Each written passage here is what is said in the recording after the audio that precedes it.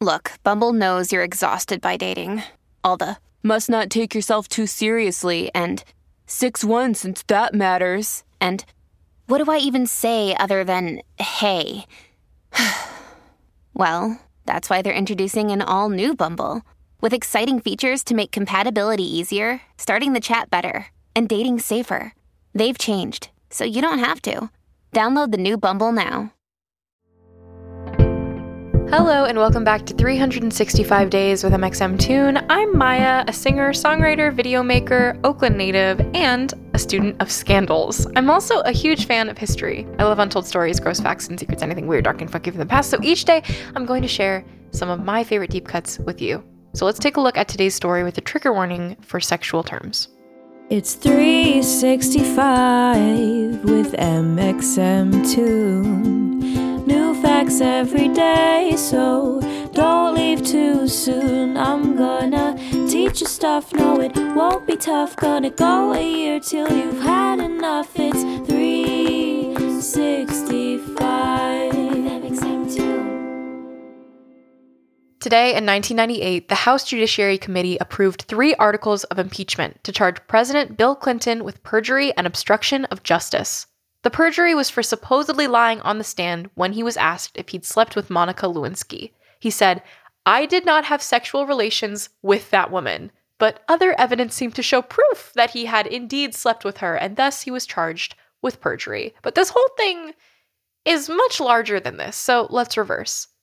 Monica Lewinsky graduated from Lewis and Clark College in Oregon and took an internship at the White House that she'd obtained with the help of a family friend.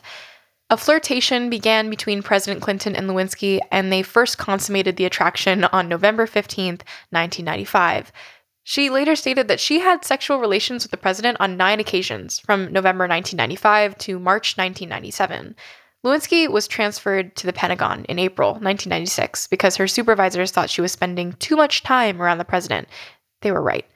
Once at the Pentagon, Monica confided in Linda Tripp, a coworker who was secretly recording the conversations where Monica confided in her about the affair. Tripp also told Lewinsky to save the items that could prove that she had been in sexual situations with the president.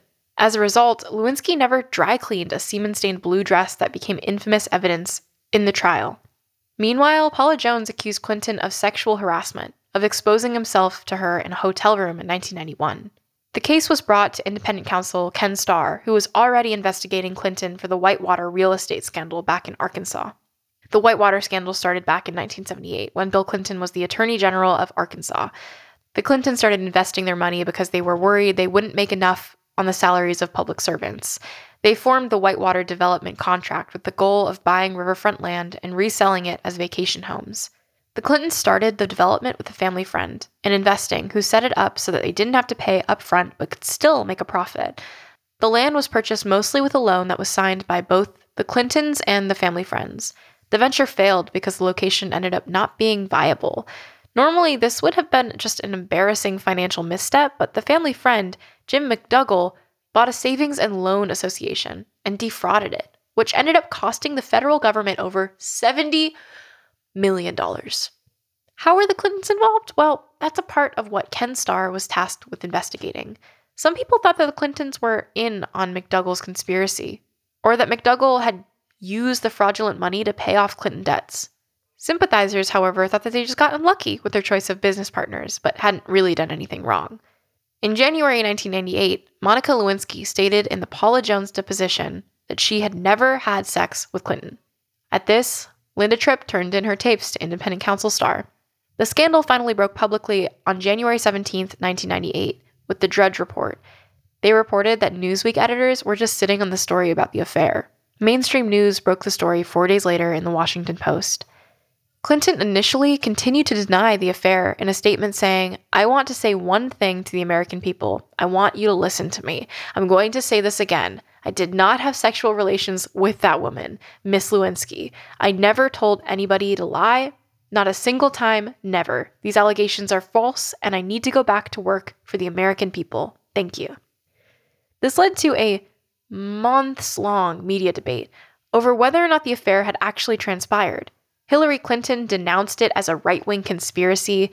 Lewinsky wouldn't discuss the affair, at least until she got transactional immunity for her testimony in a grand jury trial. Once that happened, Lewinsky turned in the stained blue dress, which ended up supplying the DNA evidence necessary to prove the existence of the relationship. In Clinton's own grand jury testimony, he admitted that he had an improper physical relationship with Monica Lewinsky. But in an earlier deposition in the Paula Jones case, he'd stated that he had no sexual relations with Monica Lewinsky under oath.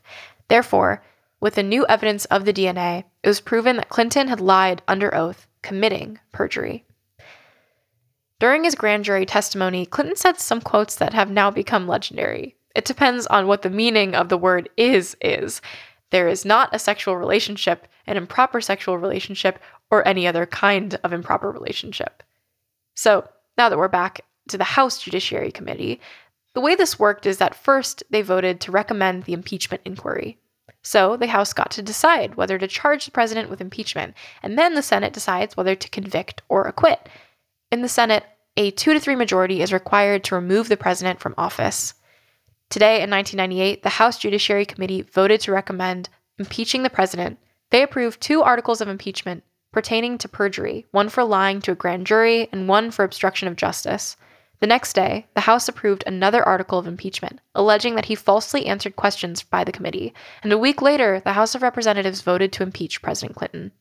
Bill Clinton apologized to Congress and the country, saying he was sorry and that he regretted giving in to his shame and would accept whatever consequences were thrown at him. Clinton made his speech in the Rose Garden of the White House.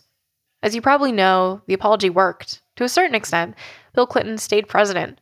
A 21-day Senate trial acquitted him of the charges of perjury and obstruction of justice. Though both the Senate and the House were controlled by Republicans at the time, 10 Republicans in the Senate voted with Democrats to acquit Clinton of perjury.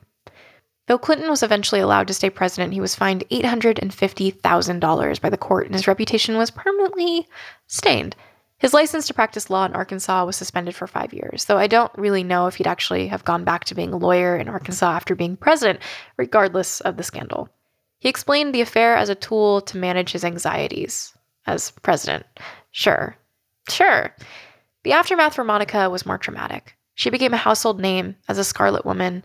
She did her best to avoid the public eye for many years. It's only with the advent of the Me Too movement that she's been able to redeem herself in the public image. Let's hope that history treats women like her with more sympathy in the future. It's astounding how hard it is for people to come forward with the truth about what has happened to them, and it takes immense amounts of bravery and courage to come forward as well. Monica is one woman who went through a lot, and there are many, many more. My hope is that we can eventually get to a place where people feel comfortable to come forward about their experiences. And the best thing that we can do is be there to listen when they choose to do so. Wyndham Hotels & Resorts makes travel possible for all. Whether it's the long haulers looking for a great cup of coffee, a roomier rest for the on-a-whim road trippers, or a place to make summer memories with the whole family. No matter who you are, where you're going, or why, with 24 trusted brands to choose from like La Quinta, Days Inn, and Super 8, your Wyndham is waiting. Get the lowest price at WyndhamHotels.com. Restrictions apply. Visit website for more details. Today, in 2006, a ringtone got a music award for the first time. All I Want for Christmas Is You by Mariah Carey was certified gold by the Recording Industry Association of America for selling over 500,000 times. The festive time of year and the rise of ringtones coincided for Mariah. What holiday tune would you pick as your ringtone for this year? And now for our final segment of today's show, I will be looking through my photo archives and seeing what I was up to on a December 11th in my life. December 11th. What is this? Oh, I have photos of my dog. That makes me happy. What was I singing here?